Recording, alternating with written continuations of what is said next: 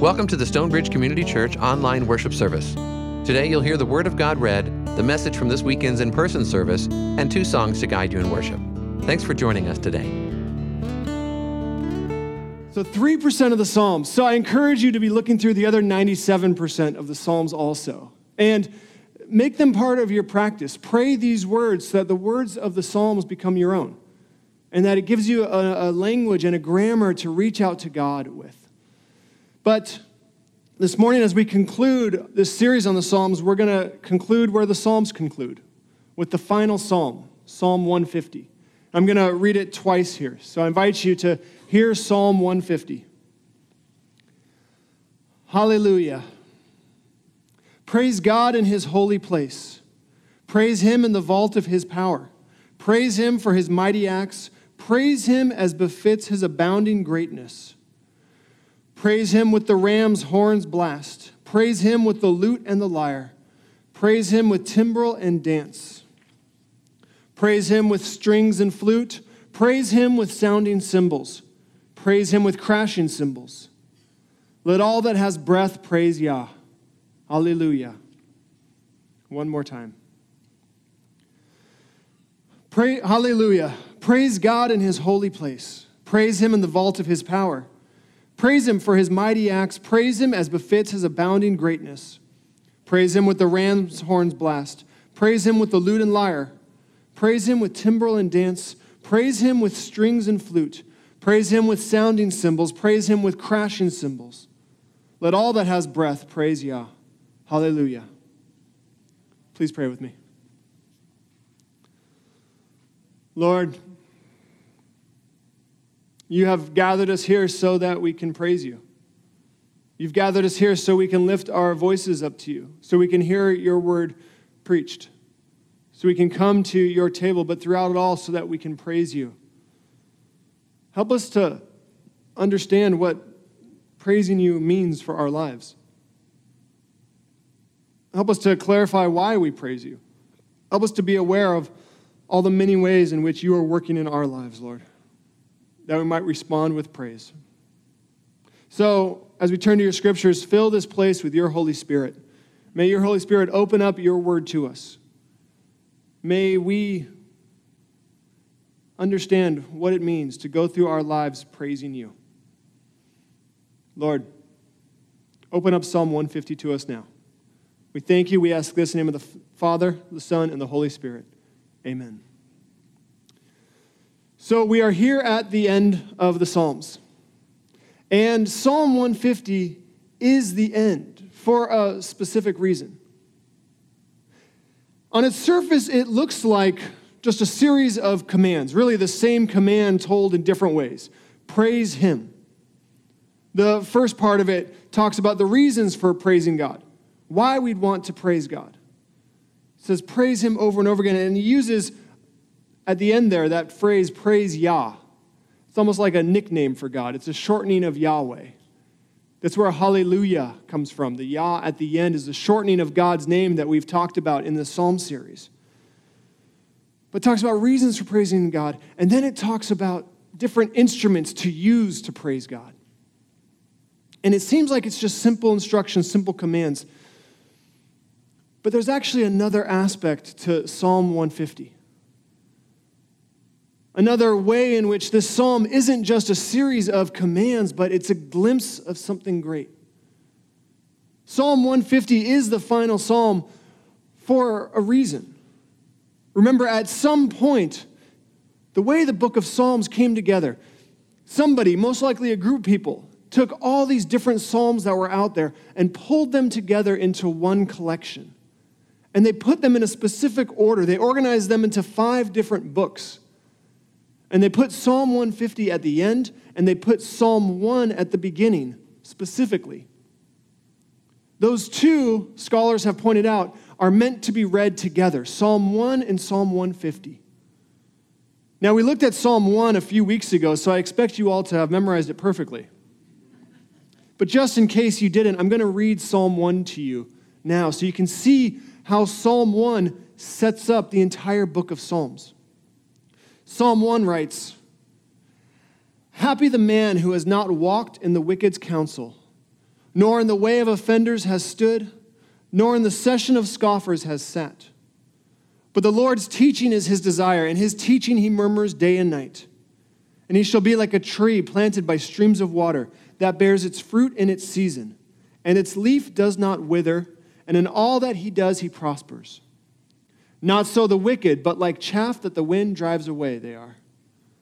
Therefore the wicked will not stand up in judgment, nor offenders in the band of the righteous. For the Lord embraces the way of the righteous, and the way of the wicked is lost. At the very beginning of the Psalms, you're presented with two different paths you can take. No matter what, your life is going to be a journey. You're going to travel through ups and downs. But Psalm 1 invites you to choose which path along that journey you're going to follow. On the one hand is the path of the wicked, the scoffers, the offenders. But that way becomes lost. And on the other is the path of the righteous. But it's more than just the path of the righteous. Psalm 1 begins, and the entire Psalms begin with that one word, happy. It's not just the way of the righteous, it's the way of happiness. It's the way that you can go into a life that is happy. That's what Psalm 1 invites you to. So by the time you get to Psalm 150, when you read all of the Psalms, you've gone through an entire journey. You've experienced the full range of human emotions. You've had highs, you've had lows. You've climbed up mountains and ascended. You've descended down into valleys. The Psalms take you through all of the range of human emotions that we experience in this life. And then at the end, you wind up here at Psalm 150. And in Psalm 150, you get a picture of happiness. It's a picture of completeness. This is what happiness looks like here in Psalm 150. It's not just a series of instructions. It's a glimpse into what the way of righteousness, the way of happiness leads to in your life. One of the ways in which we as Christians can sometimes talk about happiness that I don't find particularly helpful is when we try to contrast happiness with joy. Now, people have found this helpful, and that's great if you do, but I personally don't find it all that helpful. You'll hear some preachers say this, and some Christians in devotion say this, that happiness is different from joy, that happiness is fleeting, happiness is temporary, and joy is deeper, more deeply rooted and long-lasting. I don't find that too helpful for a couple of reasons. One, because if you go out into the world and you start talking about happiness and joy that way, and you assume that's the way everybody else talks about them, well, people are going to be confused. Most people just use happiness and joy as synonyms. In fact, if you turn to the dictionary and you look up the definition of joy, you're not going to find something that is deeper and more lasting than happiness. What you find is an abundance of happiness. Joy is defined by happiness. The difference between those, the way they're popularly used, isn't one of quality, where joy is better and different. It's one of quantity. Joy is just more of whatever happiness is, pulled together. So I don't find it helpful because I just think it gets confusing and we start playing semantics and making up definitions. But the other reason that I don't find it helpful is that if you're told that happiness is temporary and fleeting, and joy is long-lasting, and joy is what God really cares about, that joy is what God wants you to have, you could get the impression that God doesn't care all that much about your day-to-day life. That the temporary feelings that we experience aren't that important to God. That the things that can frustrate you in a given day aren't that important to God. That your day-to-day life isn't as important. That temporary feelings aren't important either. But that's what our lives are actually made up of. Day-to-day things that we struggle with. Day-to-day emotions that we feel. That's actually what our lives are composed of. And God cares deeply about your happiness. Whatever definition of happiness you use, the Psalms make clear God cares deeply about it. God does want you to be happy. And the Psalms lay out what happiness actually looks like according to God. So I don't think the big mistake that human beings make is that we try to pursue happiness instead of joy or draw a distinction there. I think the mistake that we make is that we mix up the gifts that make us happy for the source of those gifts. We start thinking that it's the gifts themselves where our happiness comes from, that those gifts that we have, that we enjoy, that's the point. And we lose sight of the fact that they come from a source, namely God.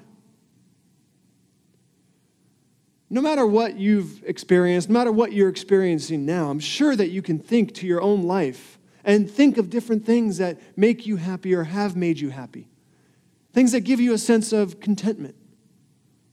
Perhaps you have a job that you enjoy. I know not everyone enjoys their jobs, but I'm sure there's at least a few of you that have a job that you enjoy. Perhaps you have a job that lets you provide for yourself, for your family, for friends, where you can take pride in that work. That's good, but ultimately that's a gift from God, and it will go away someday. And the only reason that you have that job that you enjoy is because God blessed you with certain gifts, certain skills, and God put you in a time and a place where you could use those skills to help this world reflect God's character. That gift of the job that you have comes from a vocation God gave you, which is a gift. And it will go away someday. But the source of it, who made it all possible, God, is eternal. God is there. God does not fade. But if you think that the job is ultimately what makes you happy, well, then of course you're going to be disappointed someday.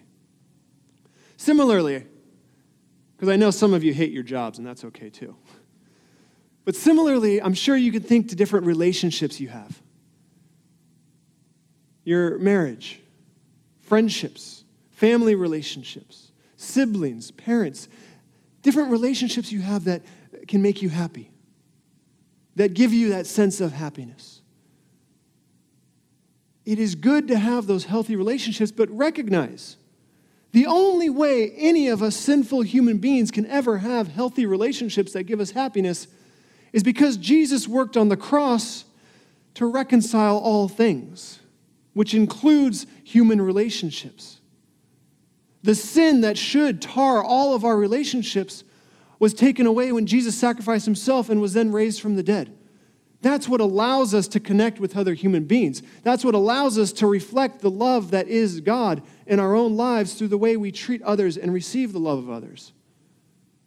Any happiness that you receive from the relationships in your life, ultimately it comes back to Jesus and the work God did in Jesus. The source of our gifts is what makes us happy. The gifts themselves are just an expression of who God is. And the things that make us most happy in this life are the things that root us in God's character more and more. That's where happiness is actually found. Whether it's short-term, whether it's long-lasting, any type of happiness that we experience that is true, it comes from God and it reflects God's character. So that's, I think, the biggest problem that we have as human beings when it comes to happiness. That we mistake the gifts that we receive for the source of those gifts. And the Psalms push us to focus on the source of the gifts, to focus on God. And Psalm 150 here models that. It is a picture of happiness, but it's a picture of happiness that involves praising God over and over again. Because that's what happiness actually looks like. Recognizing who it is who has blessed us. Recognizing who it is who sustains us. Recognizing who it is who nourishes us. So that our hope is placed in this God who gives us good gifts. That's why I think Christians are able to have one of the most unique and rare types of happiness. If you go back and look at Christian history, you'll see all sorts of examples of people who have placed their trust in Jesus, who have placed their hope in Jesus, who find themselves in the midst of horrible circumstances, persecution, suffering, grief.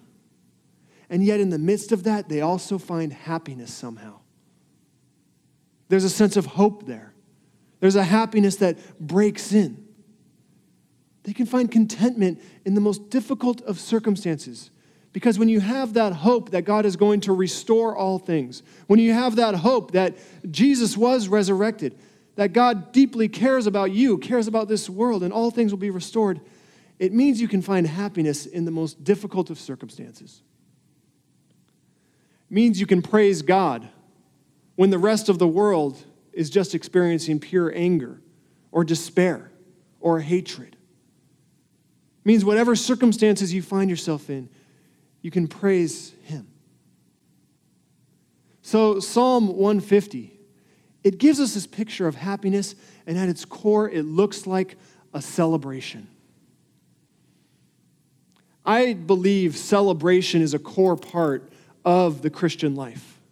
I mean, every single week, we gather here together to celebrate. We gather together with other people to celebrate the God who has blessed us, to celebrate the God who is redeeming this world. And I know that not all of us walk into this place happy. I know for a fact many of you bring your grief here. You bring your anger, your frustration here. But by praising Him together, by modeling Psalm 150, we get a glimpse of happiness. We get encouragement. Celebration is critical to the Christian life. But I have to acknowledge, we don't all celebrate the same exact way. When you come here, I know some of you find it comfortable to clap your hands and others of you don't. I know we have different personalities here as well. Some of you think of a celebration and you think of a room packed full of people with loud music and conversations happening nonstop. For others of you, that just sounds exhausting. Celebration for you is being with a few close friends, being with a few close family members, reading a book, watching a show. Sometimes celebration is being alone, getting some peace and quiet. We're all going to celebrate in different ways based on the way God has made us, and that's okay. There's no one correct way of praising God. Different cultures praise God differently. And the same person can find themselves at different points in their lives celebrating in different ways. We all express our happiness in different ways. I know that I don't express my happiness the way that I used to when I was a teenager. There was one point in life where I found myself celebrating something in a way I never will again. I was 19 years old, and many of you know I'm obsessed with sports, particularly the Los Angeles Lakers, which are God's good gift that gives us happiness. And in 2002, the Lakers were in this series with the Sacramento Kings. I'm not going to say they're Satan's team, but in that moment it felt that way. And the Lakers were down 2-1, and it looked like the series was going to be lost. But then a beautiful, beautiful man named Robert Horry hit the last-second shot. God bless his soul. A last-second shot, very improbable. It fell, the Lakers won, and I lost my mind. I was at a friend's house. I began running around, screaming as loud as I could. I ran up his set of stairs, was going on the second story in bedrooms, just screaming, throwing things. And then I ran back and I just thought to myself, well, I didn't really think. I just acted on instinct. Hey, let's throw my whole body down the set of stairs head first. So I dove down these stairs. It was painful, and yet I was so happy, and I remain happy. But I know my body cannot handle that anymore. Throughout our lives, we all experience and express happiness differently. We're going to express it differently. The point isn't that we express happiness perfectly or that we praise God in one certain way. The point is that we express our happiness however best we can. As Christians, that we let this world know that we have reason for hope, that in whatever circumstances, we have belief that God has restored this world, will restore this world, that whatever we have lost, it will be restored again. The point is that we express that we praise Him in whatever ways we find ourselves comfortable, whatever ways are natural to us.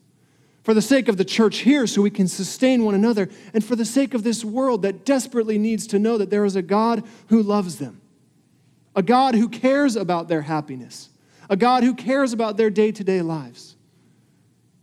Psalm 150 gives us that picture, gives us that invitation to praise him. That's what happiness looks like.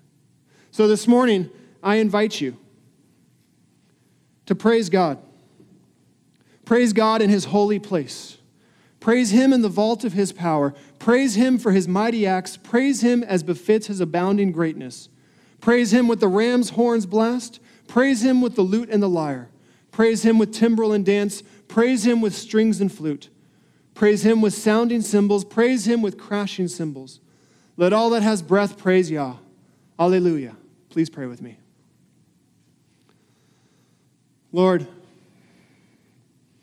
we thank you that you care about our happiness. We thank you that you care about our happiness so much so that you are willing to endure suffering, willing to endure death, that this world might be reconciled. Reconciled to you, and that we human beings might be reconciled to one another. You did all this so that we might be happy, with a happiness that is rooted in you.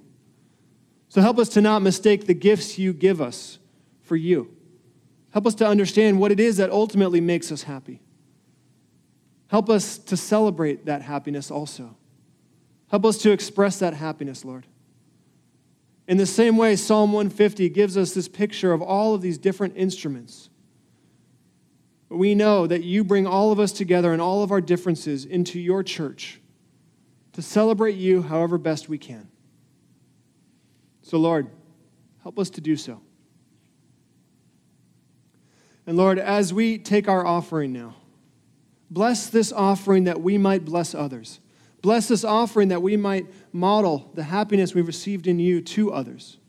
Bless this offering that others might be invited into the relationship we have with you. Lord, bless this offering so that the happiness we have that's rooted in you can spread throughout this world, that hope can spread. We thank you and we praise you. In the name of the Father, Son, and Holy Spirit we pray. Amen.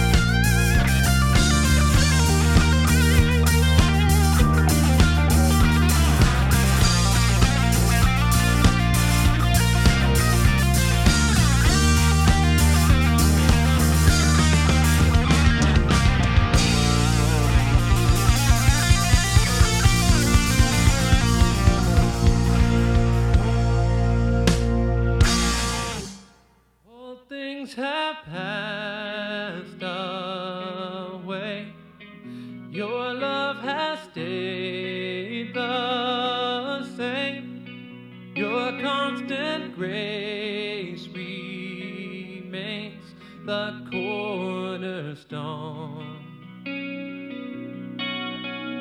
Things that we thought were dead are breathing in life again, 'cause you caused your sun to shine in darkest night. For all that you've done, we will pour out our love. This will be our anthem song. Jesus, we love you. Oh, how we love you.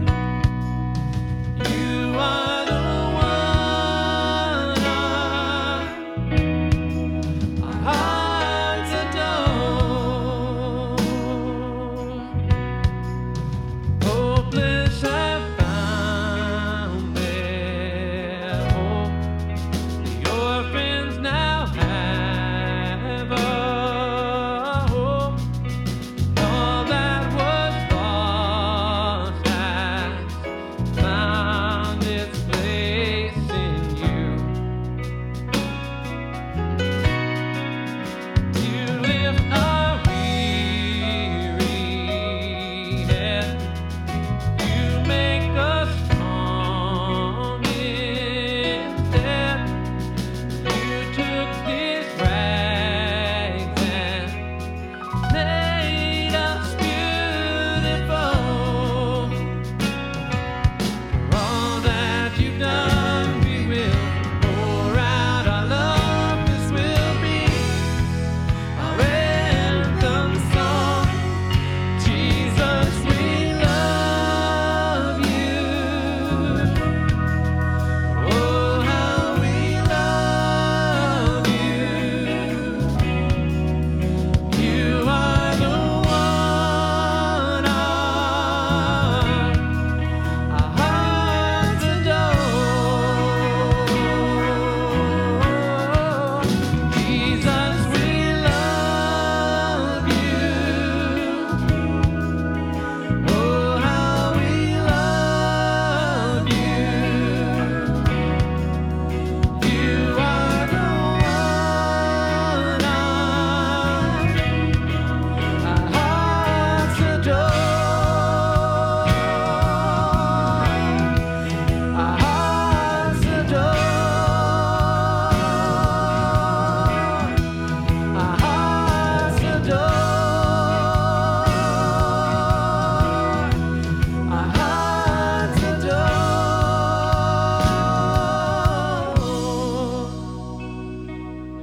Our affection, our devotion poured out on the feet of Jesus. Our affection, our devotion poured out on the feet of Jesus. Our affection, our devotion poured out on the feet of Jesus. Our affection, our devotion poured out on the